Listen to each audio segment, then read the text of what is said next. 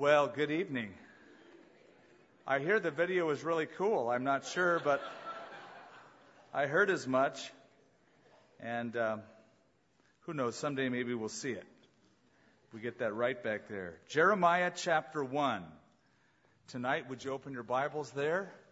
And let's have a word of prayer. We'll settle in and we'll go through this together.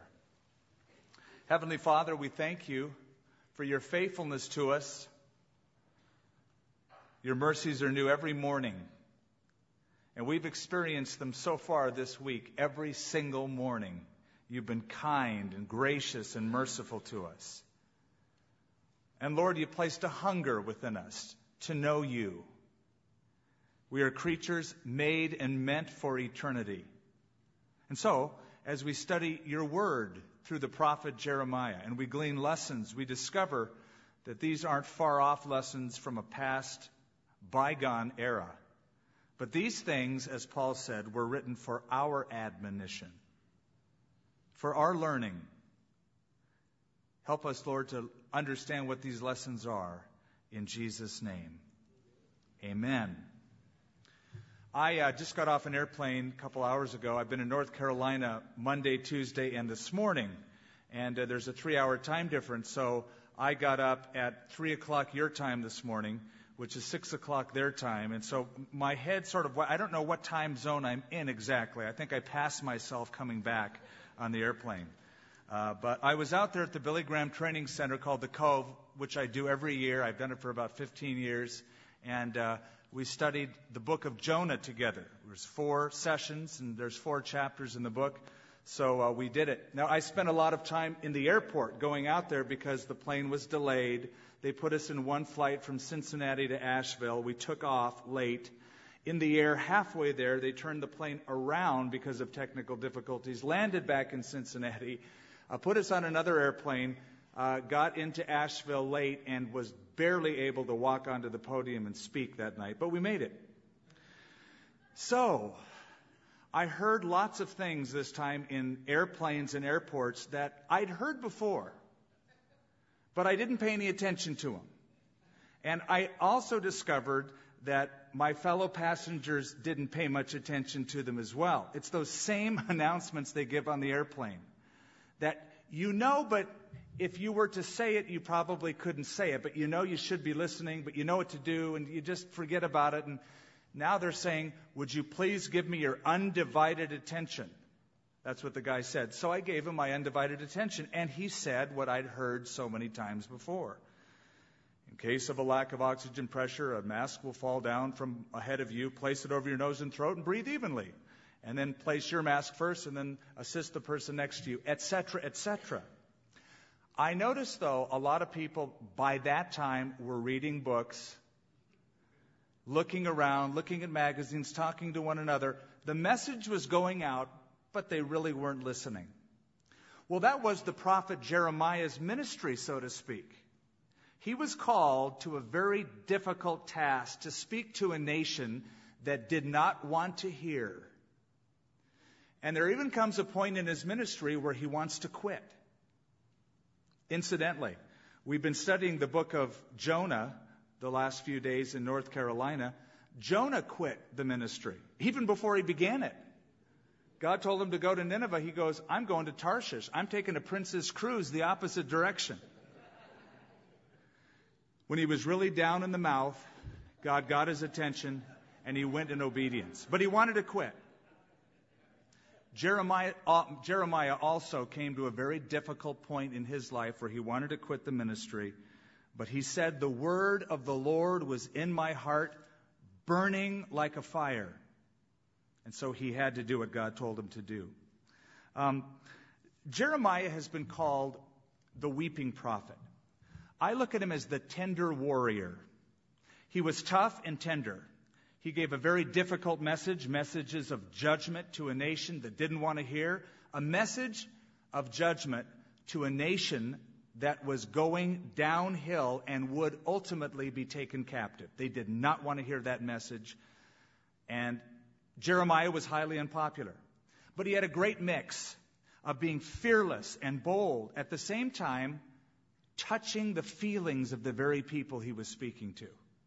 So, even though we haven't even begun in chapter 1, verse 1, turn over to chapter 9 for just a moment. And you'll get a glimpse into the kind of person we're dealing with. Jeremiah chapter 9. Oh, that my head were waters, and my eyes a fountain of tears, that I might weep day and night for the slain of the daughter of my people. Oh, that I had in the wilderness a lodging place for wayfaring men, that I might leave my people and go from them. For they are all adulterers, an assembly of treacherous men. It's actually a great mix to have the quality of being tough and yet tender at the same time, especially if you're going to speak a hard message to people. Somebody once said, you have no right to preach on hell until you've wept because of it. Jeremiah was of that ilk, of that sort. Tender, but tough. It was Stuart Briscoe that said every pastor should have the mind of a scholar, the heart of a child, and the hide of a rhinoceros. Well, every prophet should have that as well, and Jeremiah had it. But here we see him weeping over the sins of his people. Jeremiah presided at the funeral of his nation. He knew it was coming. They didn't. False prophets were coming and saying, it's going to be okay. Jeremiah knew better. And he had the dismal task of doing the funeral of his own nation. Actually, when I read Jeremiah, when I look at his life, and there's lots of personal literature written about him in his book, a lot of is unveiled. He reminds me of Jesus. In fact, he reminded a lot of people of Jesus. For when Jesus at Caesarea Philippi asked his disciples, who do men say that I, the Son of Man, am? And they gave a list of different ones. Some say you're John the Baptist. Some say you are Jeremiah or one of the prophets. No doubt it's because Jesus' style of ministry reminded them of Jeremiah, what they knew about him historically. Tough but tender. So on one hand, Jesus would utter denunciatory judgments. Woe unto you, scribes, Pharisees, hypocrites. He let them have it. On the other hand, he would be so tender. To the woman caught in adultery, women, where are your accusers? Sir, I have none, she said. Neither do I condemn thee. Go and sin no more. To the paralytic who was let down through the rooftop by his buddies, Jesus saw him on the floor and said, be of good cheer. Your sins are forgiven. Jesus forgave his sins and he healed him. Or the man at the pool of Bethesda in John chapter 5, after Jesus healed him and they excommunicated him from the synagogue and the temple, it says Jesus found him and drew him into fellowship. But the ultimate, I think, the ultimate thing that reminds me of Jeremiah in the life of Jesus is when Jesus stood over Jerusalem, much like Jeremiah, and he wept over Jerusalem. He saw the city spread out before him, and he said, oh, Jerusalem, Jerusalem, how often I would have gathered you as a mother hen gathers her chicks, but you were not willing. Therefore, your enemies will cast a bank around you and destroy you. And Jesus wept, literally. He sobbed convulsively, is the Greek language. So like Jeremiah, the tender warrior, Jesus Christ. And that's why people were reminded of Jeremiah as they saw the ministry of Jesus. Well, in Jeremiah chapter 1, we begin. The words of Jeremiah, the son of Hilkiah, of the priests who were at Anathoth in the land of Benjamin. Let me tell you a little bit about this guy. We know who his dad was. He's mentioned here. We know where he lived. It's mentioned here. 3 miles north of Jerusalem, a Levitical enclave. It's where priests hung out. Why'd they hang out there? Well, they wanted a place away, but they had to be within walking distance to the temple. That's where they worked.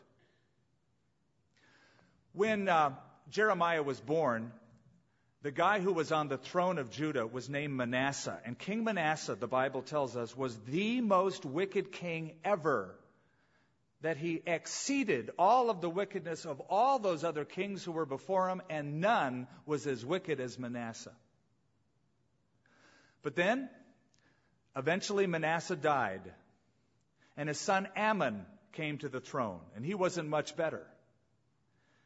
Ammon was assassinated, and so this guy mentioned here in verse 2, Josiah came to the throne, to whom the word of the Lord came in the days of Josiah, the son of Ammon, the king of Judah, in the 13th year of his reign.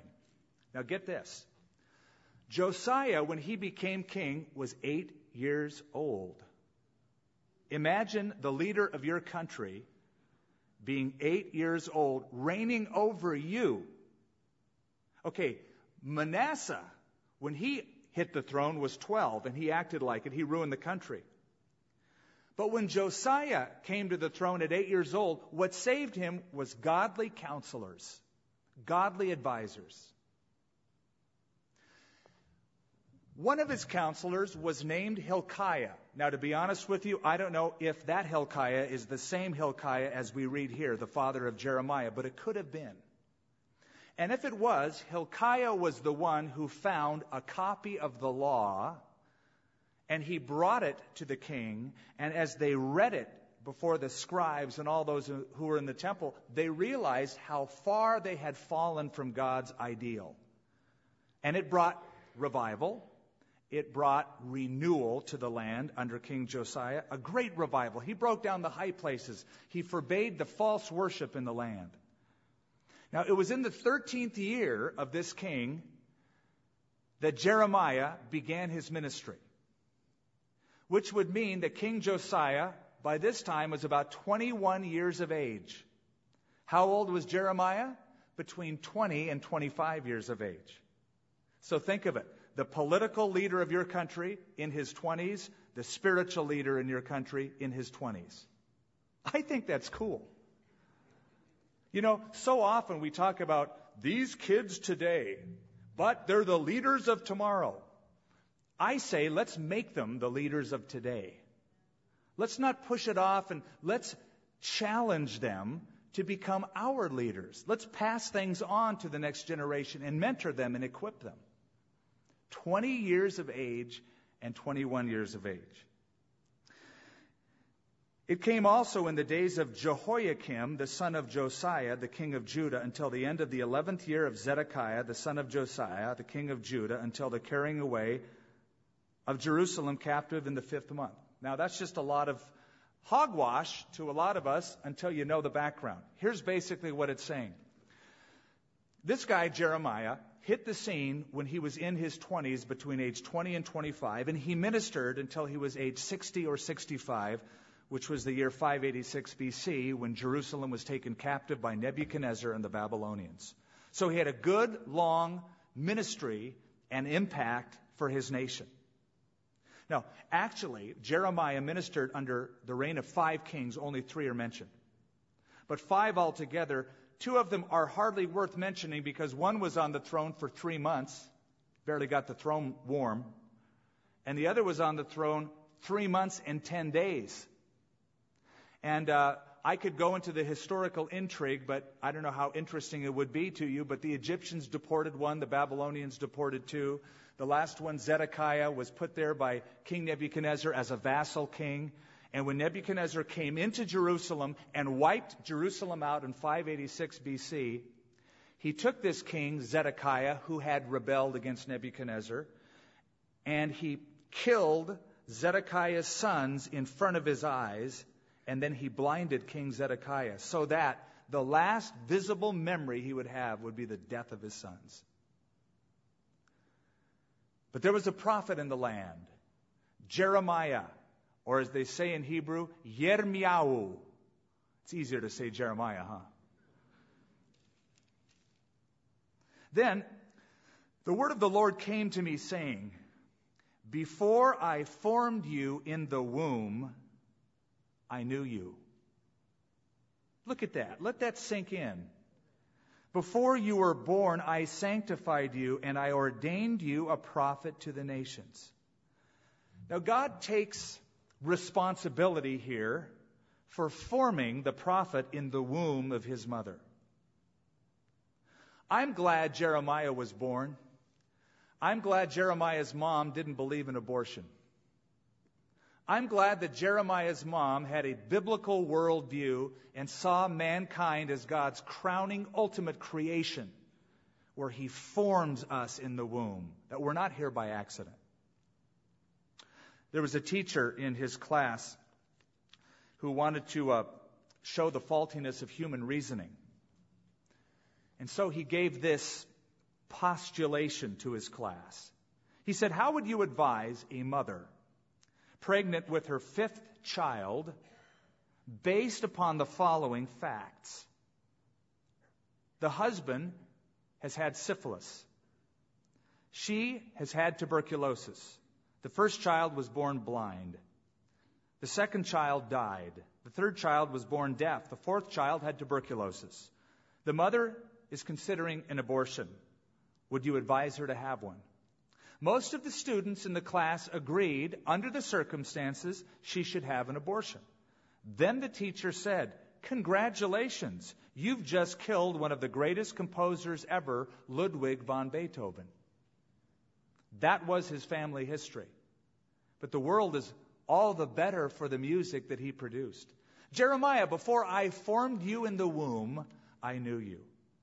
You see, no matter what our culture says, the Bible plainly states, by adding all of the scriptures together, that upon conception, human life begins. At the formation of the zygote, when the sperm and the egg come together, and there is that reproduction that takes place at the cellular level, before we even reach our 60 trillion cell limit. And then that zygote will eventually become an embryo, and then a fetus, and then the trillions of cells in our body, the 100,000 miles of nerve endings, the 60,000 miles of vessels in our body, the 250 bones, and all the ligaments, etc. A special creation by God. What a powerful text. Before I formed you in the womb, I knew you. Before you were born, I sanctified you, or set you apart as my own. I ordained you a prophet to the nations. In other words, Jeremiah, before you were ever a twinkle in your parents' eye, I knew all about you, and I had and have a plan for your life. How exciting. You ever thought about the plan God has for your life personally? I'm sure you have. I hope you have. I look at it as an adventure. Where's the Lord going to take me now? What's going to happen now? Now, you make plans for your life, and you think, I know what's going to happen tomorrow, and in a year I've got it all plotted out. Oh, really? You're dealing with God. He happens to be sovereign, and God has editing rights over your life, you know. Oh, you have the script planned out. You got the movie already ended, man. You've written it down. He has editing rights. But his plan is awfully exciting, though there's going to be bumps in the road and potholes and bends and turns. I say, sit back and enjoy the scenery. I mean, look at it this way. Your destination's already taken care of, right? You're going to heaven. Okay, anything between here and there is a piece of cake if you think about your destination. So hang on and go for a ride. Then I said, here's Jeremiah's rebuttal, Ah, Lord God, behold, I cannot speak, for I am a youth. Now, come on, he's in his 20s. I'd say he's a candidate to be on staff. I'd put a guy like that on staff. But what he's talking about is, I lack the experience that is required for the job. Have you noticed in the Bible that when God calls men and women to do a work for him, that so often there is a realization that they are inadequate? And those are the very ones God uses. You know, it's always a bad sign when somebody is overconfident, they think they have all the gifts necessary, and they just wonder why God could be so foolish as to pass over them. Come on, God, I've been waiting for a long time. You obviously see how special and important I am. How come you don't use me? No, when I read the Bible, I find a guy like Moses, who, when God called him, had every excuse in the book why he couldn't go to the Pharaoh. They're not going to listen to me. Pharaoh's not going to listen to me. The people of Israel aren't going to listen to me. I can't speak. I stutter.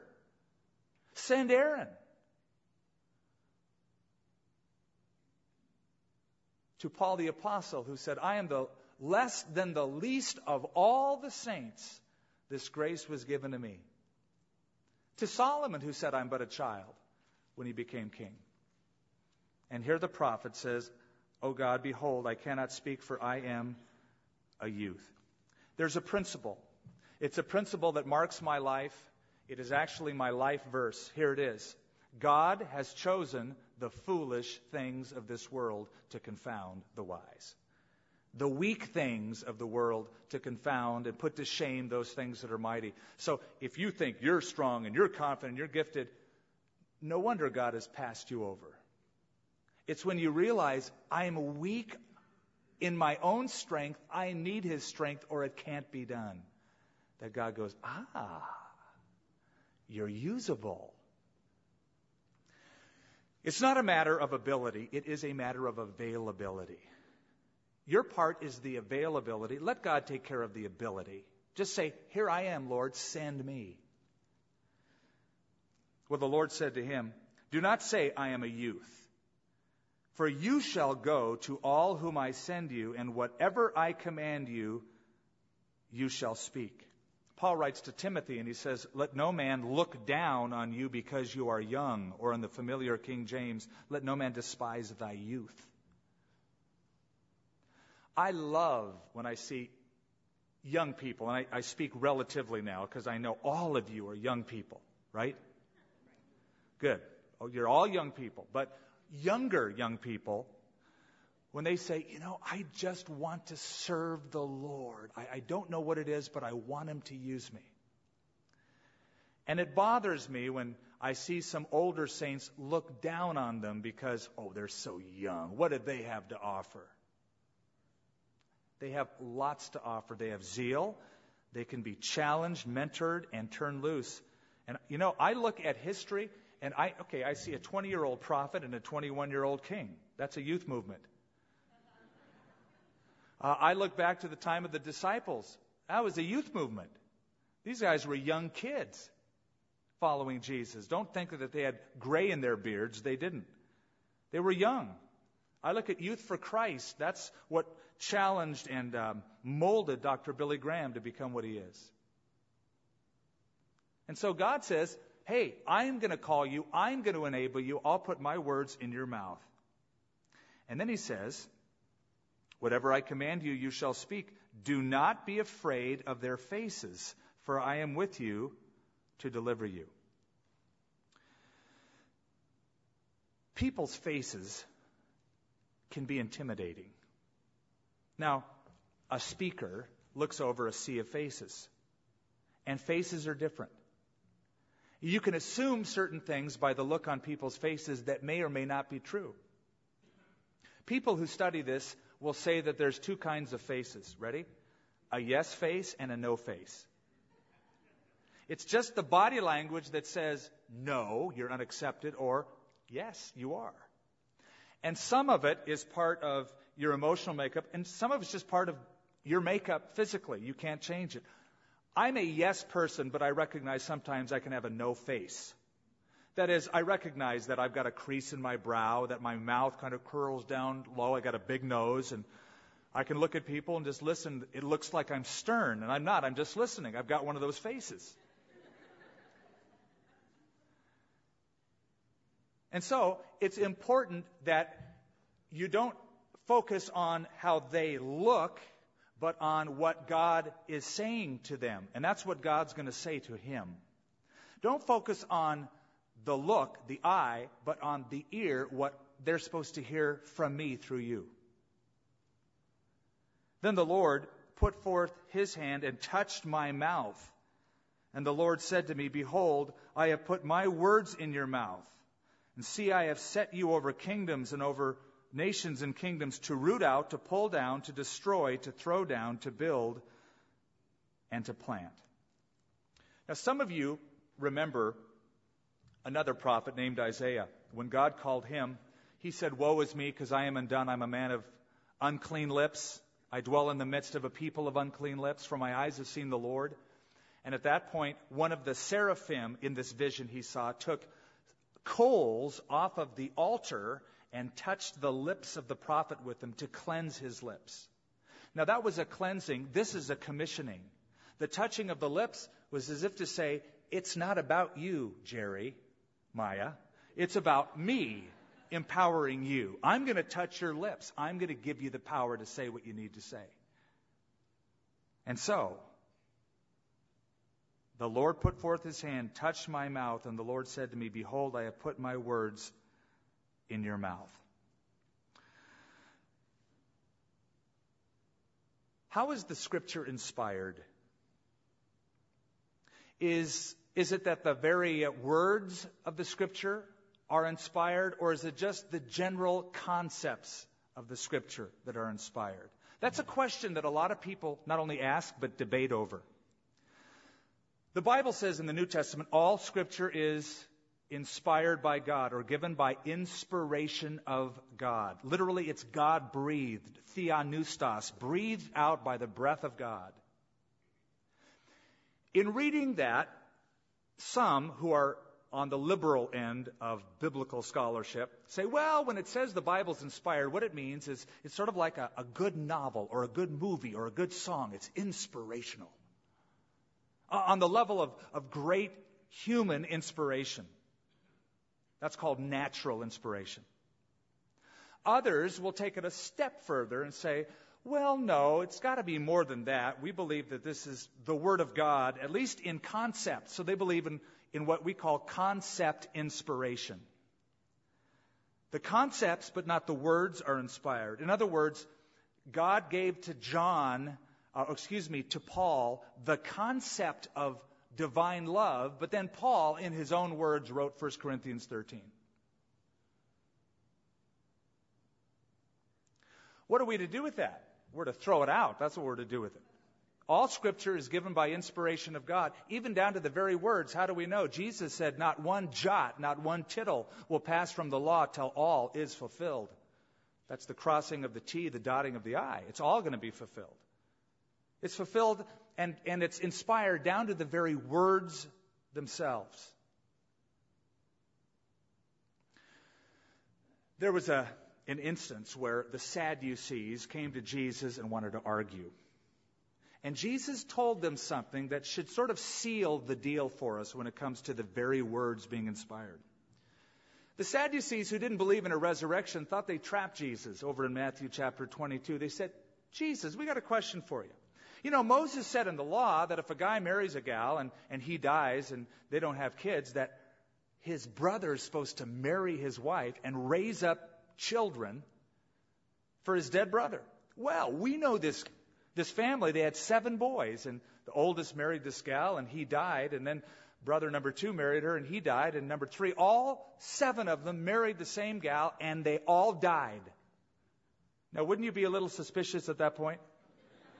Wouldn't you wonder what she's putting in the coffee every morning?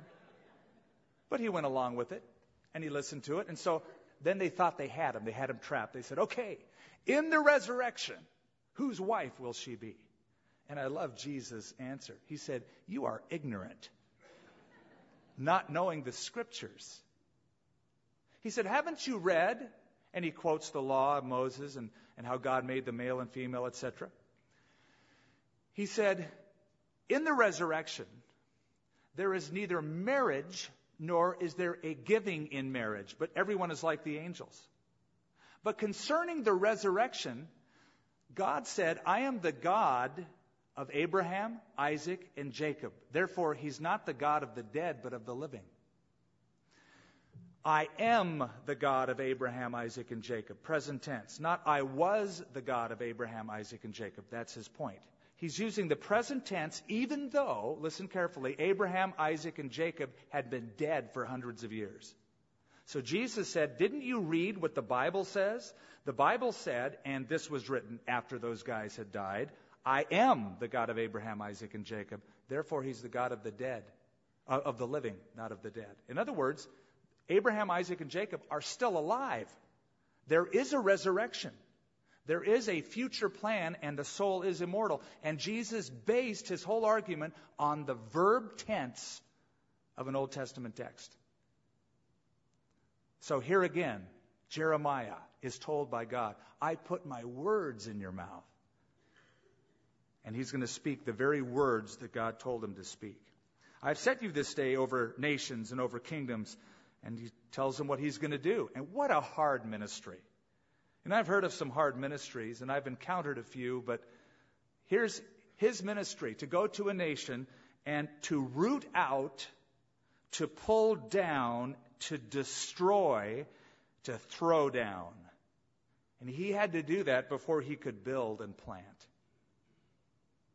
Sometimes systems can become so corrupt, the only thing you can do is start over. You've got to root out the old way of thinking, the old paradigms. It becomes dead and rotten and corrupt, and God is saying this to his people. Jeremiah, I want you to build, but before you build, you got to pull down. You got to destroy. You got to uproot. And that was his ministry to the nation. Moreover, the word of the Lord came to me saying, Jeremiah, what do you see? And he said, I see a branch of an almond tree. And the Lord said to me, you have seen well. You got good eyesight, buddy boy. For I am ready to perform my word. And the Lord came to me a second time saying, what do you see? And I said, I see a boiling pot, and it's facing away from the north. The Lord said to me, out of the north calamity shall break forth on all the inhabitants of the land. For behold, I am calling all the families of the kingdoms of the north, says the Lord. They shall come, and each one set his throne at the entrance of the gates of Jerusalem, against all its walls all around, and against all the cities of Judah I will utter my judgments, against them concerning all their wickedness, because they have forsaken me, burned incense to other gods, and worshipped the works of their own hands. By the way, in the book of Jeremiah, you will encounter 21 different illustrations of judgment that are going to come upon this people.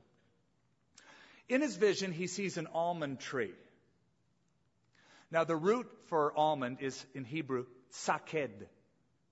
And it literally means to wake up. And so, the almond tree in Israel was called the awakening tree, because it's the first tree to blossom in the wintertime. It comes out in January over in Israel. It's the first one to awaken. Thus, it's the first blossom, and it's called the awakening tree. Now, notice what God says. You have seen well, for I am ready to perform my word. God was going to send a wake-up call to the nation of Israel. And he was awakening them for judgment. He was going to see his word performed. Sort of like an alarm clock. Nobody really likes an alarm clock. We have them, we tolerate them, but nobody likes to be woken up out of a dead sleep. Try it sometime. Just take away the alarm clock and go into your wife or your husband in the morning and turn the light on bright and go, good morning! And check out the look on their mug. Not a happy camper. We don't like to be awoken. God was going to awaken them through judgment. Second vision, a cauldron, a boiling pot facing all the way toward Jerusalem from Babylon. God would pour forth his judgment. He would send hordes, armies, and they would 3 times surround the city, and the third time, 586 BC, they would capture it. So he's given these word pictures to the prophet of what they would see coming in the future. Why? Because of their idolatry. He says that in the verses we read. Verse 17, therefore prepare yourself and arise and speak to them all that I command you. Do not be dismayed before their faces. I imagine Jeremiah had to look out on a lot of grumps as he gave the word of God to them. They weren't yes faces, they were no faces. And so again, God had to say, don't be dismayed. I'm going to put my words in your mouth. It's a heavy message. For behold, I have made you this day a fortified city and an iron pillar and bronze walls against the whole land, against the kings of Judah, against its princes, against its priests, against the people of the land. And they will fight against you, but they shall not prevail against you. For I am with you, says the Lord, to deliver you. Whatever God requires from you, God will deliver to you.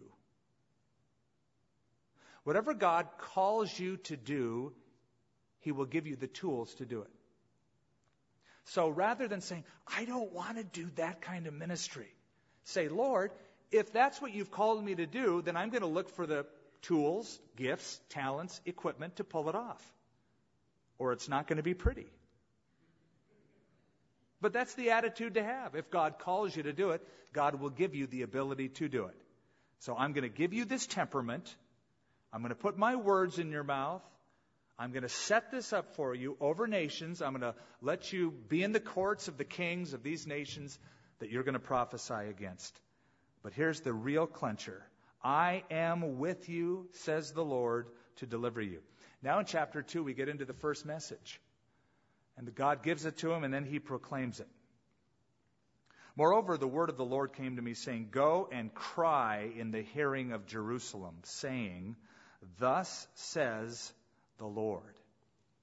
Now, what you are going to read in this chapter and in the upcoming chapters is God is going to review a list of the ways the children of Israel, Judah, the southern kingdom, Jerusalem and its environs, have backslidden.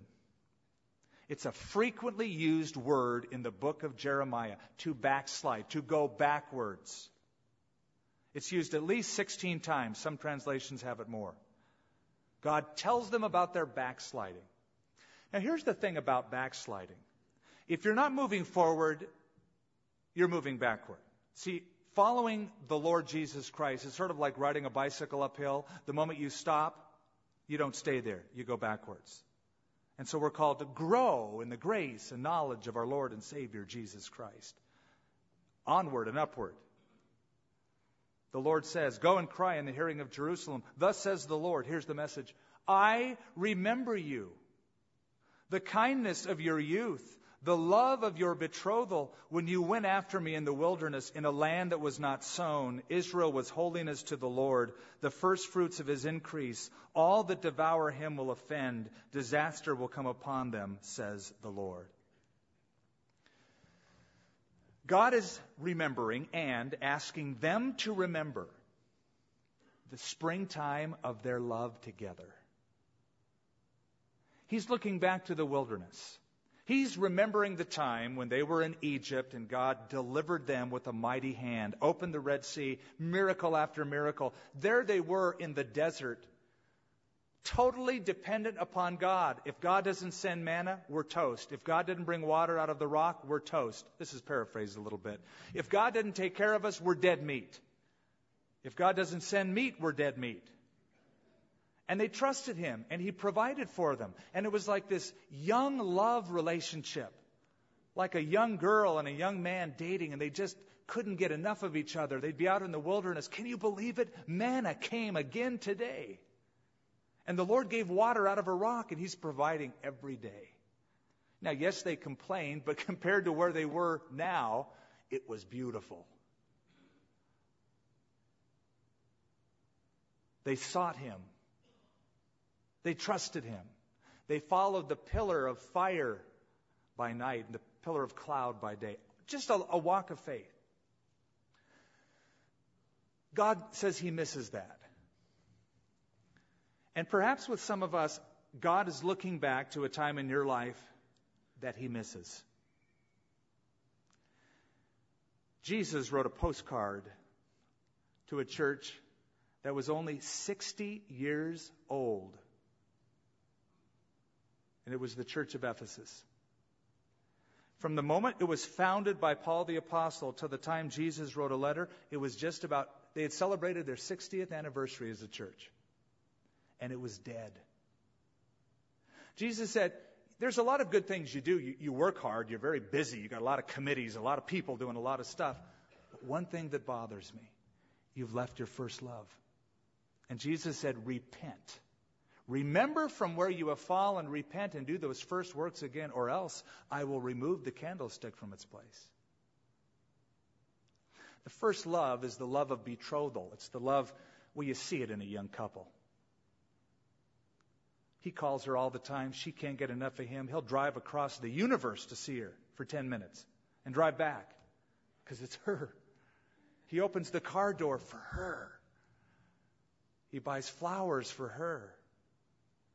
Sometimes I look at couples in a counseling session and I hear them after a period of time. They've been married now. And the language is very different. They're looking at each other like, how did I get saddled with you? And if I have done the wedding, I ask them, what happened?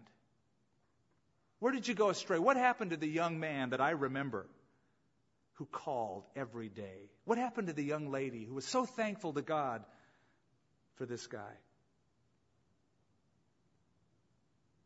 Doesn't open the car door anymore for her, except maybe trying to slam it on her leg as she gets in.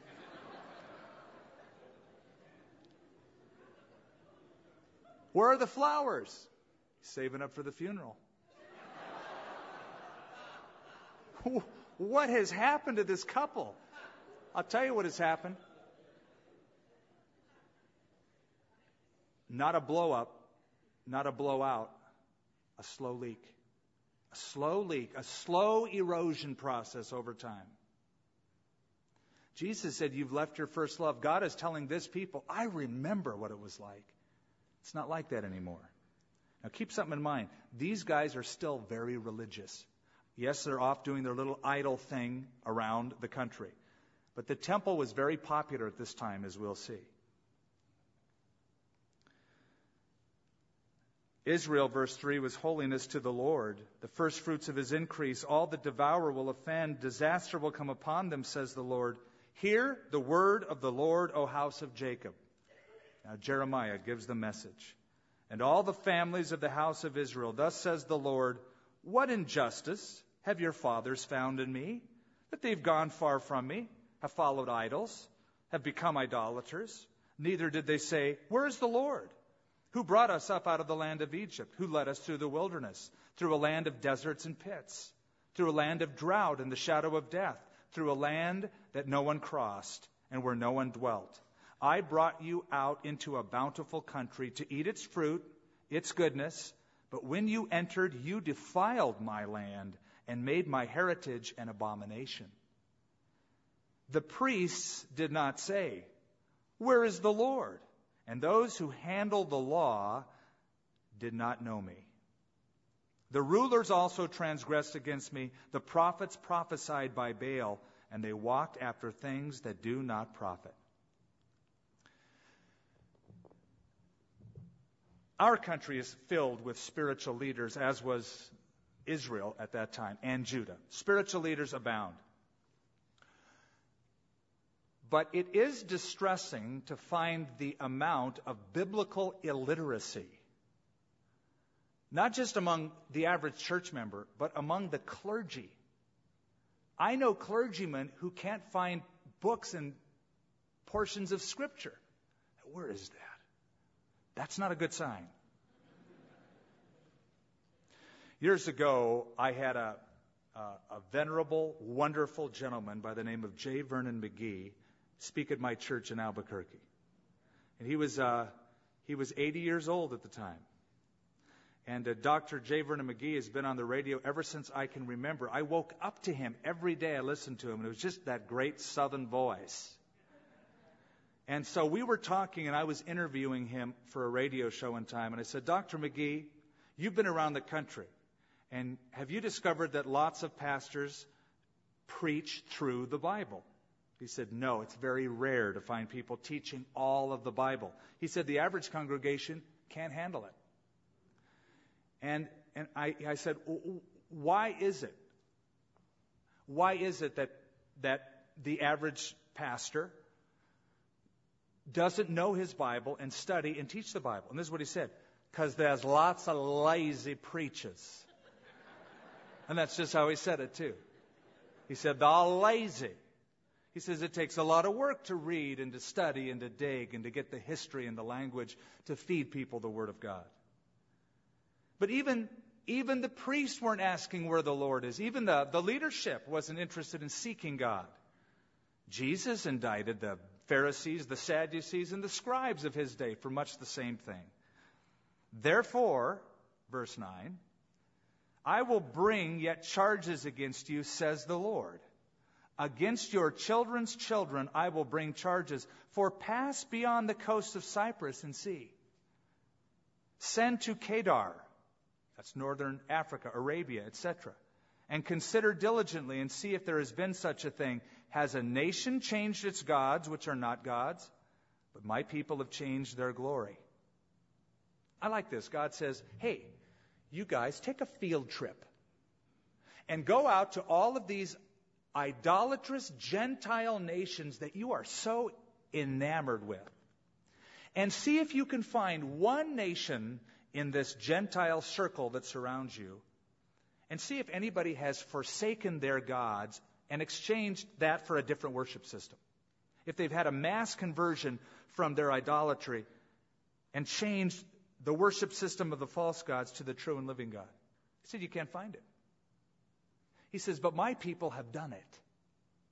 In other words, I'm looking at pagan nations who are more devoted to their false gods than my own people Israel and Judah are to the true and living God. Now, I did hear about an interesting thing in India this last couple of years. There is a caste system that is outlawed but still tacitly understood and agreed upon in that country. The lowest caste is called the Dalits, the untouchables. And a ruling came up in the courts in India where the Dalits could choose a new religion. If they chose to forsake Hinduism, or if they choose to follow Islam or Christianity, they would get together, convene, and choose a new religious system. And so you saw all of these various religions in India sort of pitching their goods and selling their religion on these people. Now, it didn't really go over the way they thought it would go over, but it was interesting that it was going to be a public thing done nationally in court and agreed upon. But it still didn't work. They're still back where they started in the false idolatry of Hinduism. So after this field trip, God challenges them. And he says, verse 12, be astonished, O heavens, at this, and be horribly afraid. Be very desolate, says the Lord, for my people have committed two evils. They have forsaken me, the fountain of living waters, and hewn themselves cisterns, broken cisterns that can hold no water. In Israel, there's two ways to get water. One is from a stream, a river. That's called living water. It's alive, it's flowing. It has a source, and you go down to the Jordan River, for instance. Any stream that was flowing was known as living water. The second way to get water is through rainfall. And there's two rainy seasons, the early rain and the latter rain. The Yoreh, early winter, and the Malkosh, late winter, early spring. Because a lot of these places don't have the living water, they depend on rainfall. They dig out of the rock cisterns, which are basically holes in the rock, and then they plaster them up. They collect the rainfall, and if you ever go to Masada, you see some of the largest cisterns where it holds thousands upon thousands of gallons of water that would last them through the dry periods. They take the buckets out of the cistern, and it keeps them watered throughout the year. Well, here's the tragedy. God is providing them living water, flowing water, a source, a spring, a stream. And they've forsaken that. I don't want that. And they've dug for themselves, this is their own worship system, their idolatry, for satisfaction. The picture is of a cistern that was dug, but it can't hold water. Now this is what it means. Imagine spending months digging a hole out of solid bedrock. You plaster it. You get it all set up. You look at the rain clouds. The rain clouds are coming. And it rains all day, all night, all week. And you expect to go down there after the rain and see the cistern filled with water. You go down there, there's no water in it. And then you examine it closely and you see the fissure in the rock. It's cracked. It's imperfect. You didn't see it when you were digging it, and you plastered hoping that it would keep away those imperfections, but now the fissure's grown bigger and the water's escaped. How frustrating. No refreshment. You get the picture? They've forsaken the refreshment of God, and they've turned to things they cannot satisfy. They're broken cisterns. They can hold no water. What does that represent? I think it represents everything in life but God that we look for satisfaction. It was idolatry, God said. But you know what an idol is? An idol is simply placing anything before God. To a lot of people, themselves are the idol. They live for themselves. They serve themselves. It's all about myself. If you look to anything else for satisfaction, you're going to be frustrated and miserable. The American population, for years, have been trying to drink out of broken cisterns that can hold no water. Now, this reminds me about a guy in the Bible named Solomon, who had the wherewithal, the money, to dig any cistern anywhere he felt like. And so he tried everything: wealth, buildings, building pools, plants, gardens, wine, music. And after every episode, he wrote those famous words, "Vanity, vanity, all is vanity. It's chasing after the wind." NBC did a special some time ago called Happiness, The Mystery of Happiness, Who Has It and How to Get It. Who has it and how to get it? They asked people, what would make you happy? You want to hear some of the answers? One person said, $100 million would make me happy. Another lady said, just more ready cash would make me happy. One guy said, a castle would make him happy. Somebody else said, my own private island. And then one young guy finally said, a whole bunch of chicks.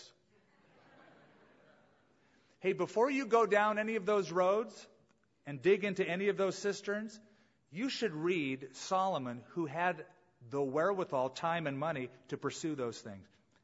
And read what he said at the end. He finally, after being burnt out with life, this is what he said. Here's his advice to young people. Seek now your Creator in the days of your youth, while there's time before you get old. That was his advice.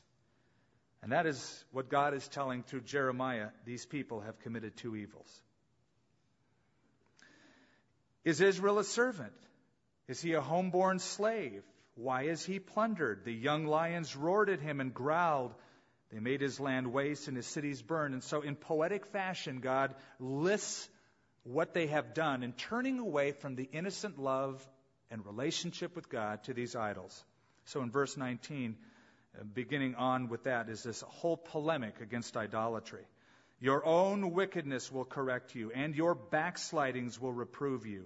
Know therefore and see it, that it is evil and bitter thing that you have forsaken the Lord your God, and the fear of me is not in you, says the Lord of hosts. Go down to verse 26. As the thief is ashamed when he is found out, so is the house of Israel ashamed, and their kings and their princes, their priests, their prophets, saying to a tree, you are my father, and to a stone, you gave birth to me. For they have turned their backs to me and not their face. But in their time of trouble they say, arise and save us. But where are your gods that you have made for yourselves? Let them arise, if they can save you in the time of your trouble. According to the number of your cities are your gods, O Judah. I have watched in astonishment when I traveled to Asia, Sri Lanka, India, Thailand, to see people kneel down in front of trees and worship them, talk to them, weep at them, cutting themselves, painting themselves, crawling on their knees, taking long pilgrimages, washing in the rivers, calling out to these gods, you're my father. Now we look at that and say, well, that's animism, that's paganism, that's in Asia. You know, your forefathers if you're from Europe, were just as superstitious.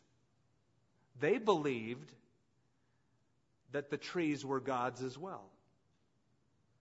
Let's set up a scenario. Let's say you're from where I come from, Austria, Germany.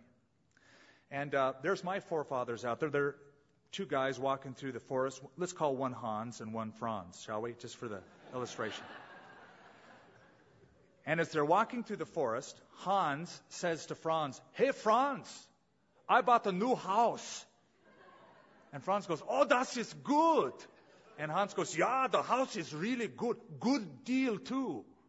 And so they're happy, they rejoice, and then they look at each other and they go, and they walk over to the tree and they start pounding on the tree because my forefathers believed the gods were in the trees, were the trees, and would be jealous if they found out about any human happiness. Hence, the old saying, knock on wood. It comes from the pagan tradition passed on by my forefathers and yours from Europe. They're my fathers. They watch over me, but they're not too happy if I'm happy. So knock on wood, because you would drive the spirits away from the trees into another tree. Well, anyway, they were doing this kind of stuff, maybe not quite like that here.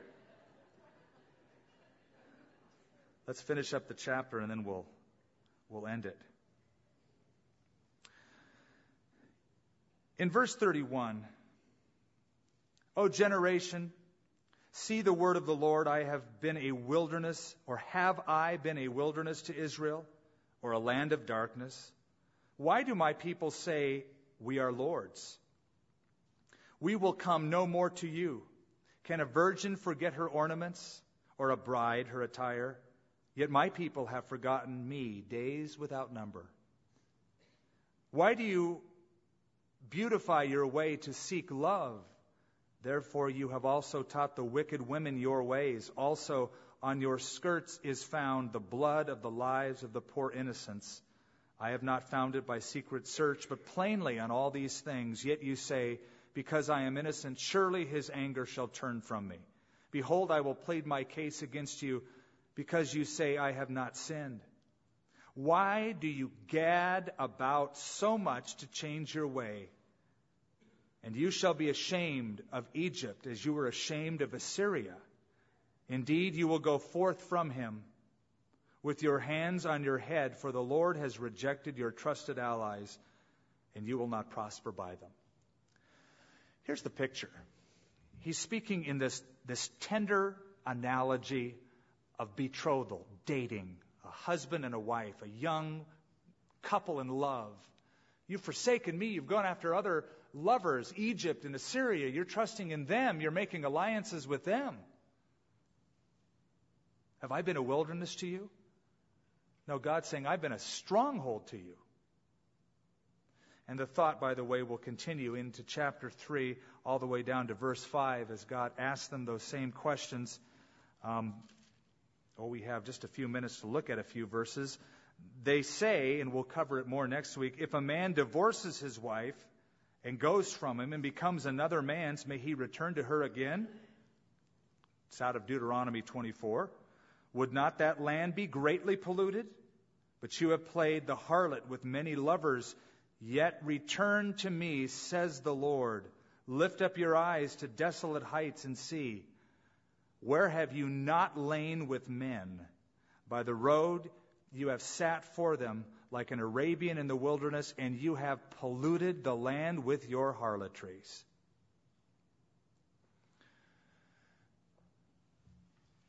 The Bible speaks about spiritual adultery. For the children of Israel to turn away from God and serve Baal, Ashtoreth, Molech, and these other false gods and goddesses was tantamount to a husband and wife in a relationship of adultery. God wanted an intimate relationship with them. For them to seek another god after all he had done for them would be like a wife or a husband turning from his or her spouse and going out with other lovers. And so that's why you read this metaphor, this analogy throughout this book. Now here's the question as we close. How seriously do you take backsliding. Because if I'm reading Jeremiah correctly, and the amount of times he mentions it, God takes it very seriously.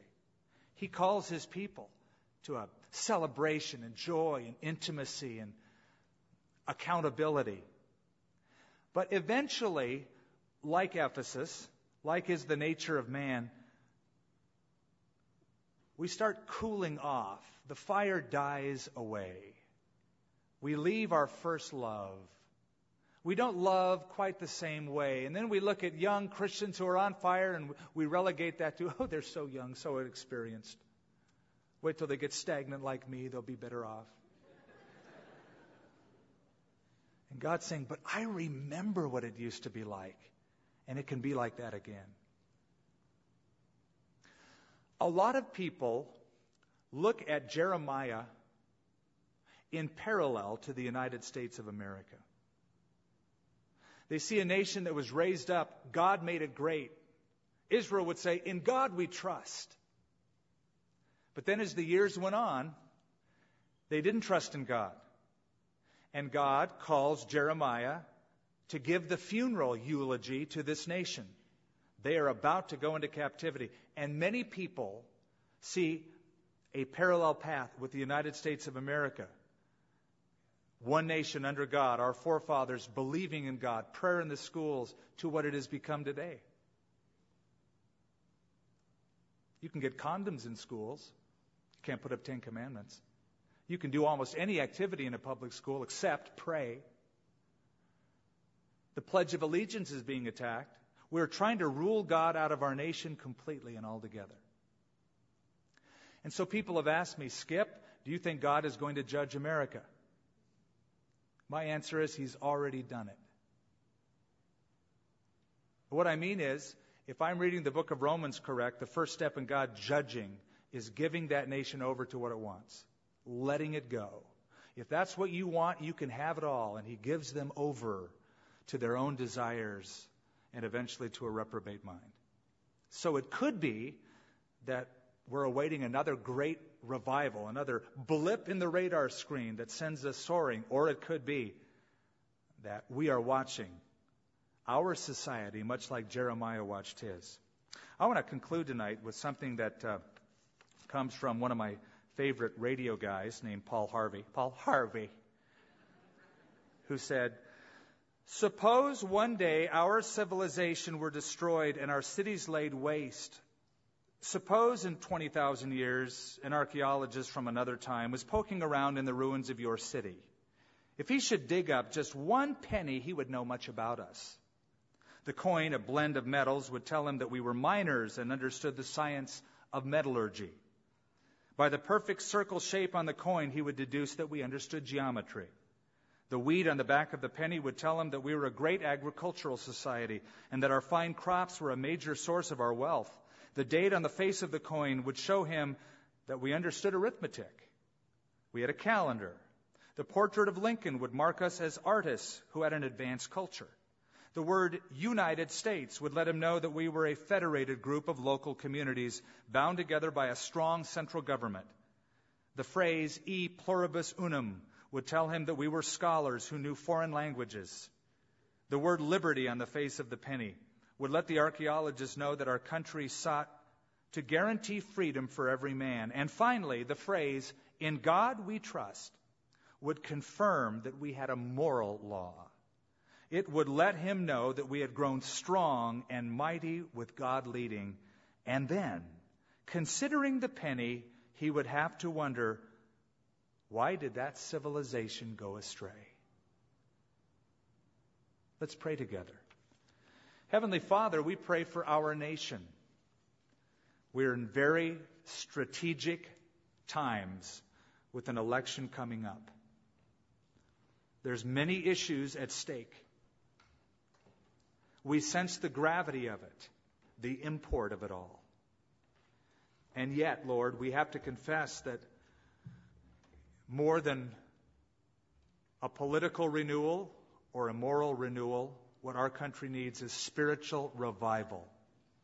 It needs the gospel. It needs men and women raised up who don't care what other people think, but will live obediently, fearlessly, and tenderly, like Jeremiah, in the midst of their culture. Raise us up, Lord. Send us out in the midst of this culture that once trusted in God. And may we, by our lives of trust, point others to you.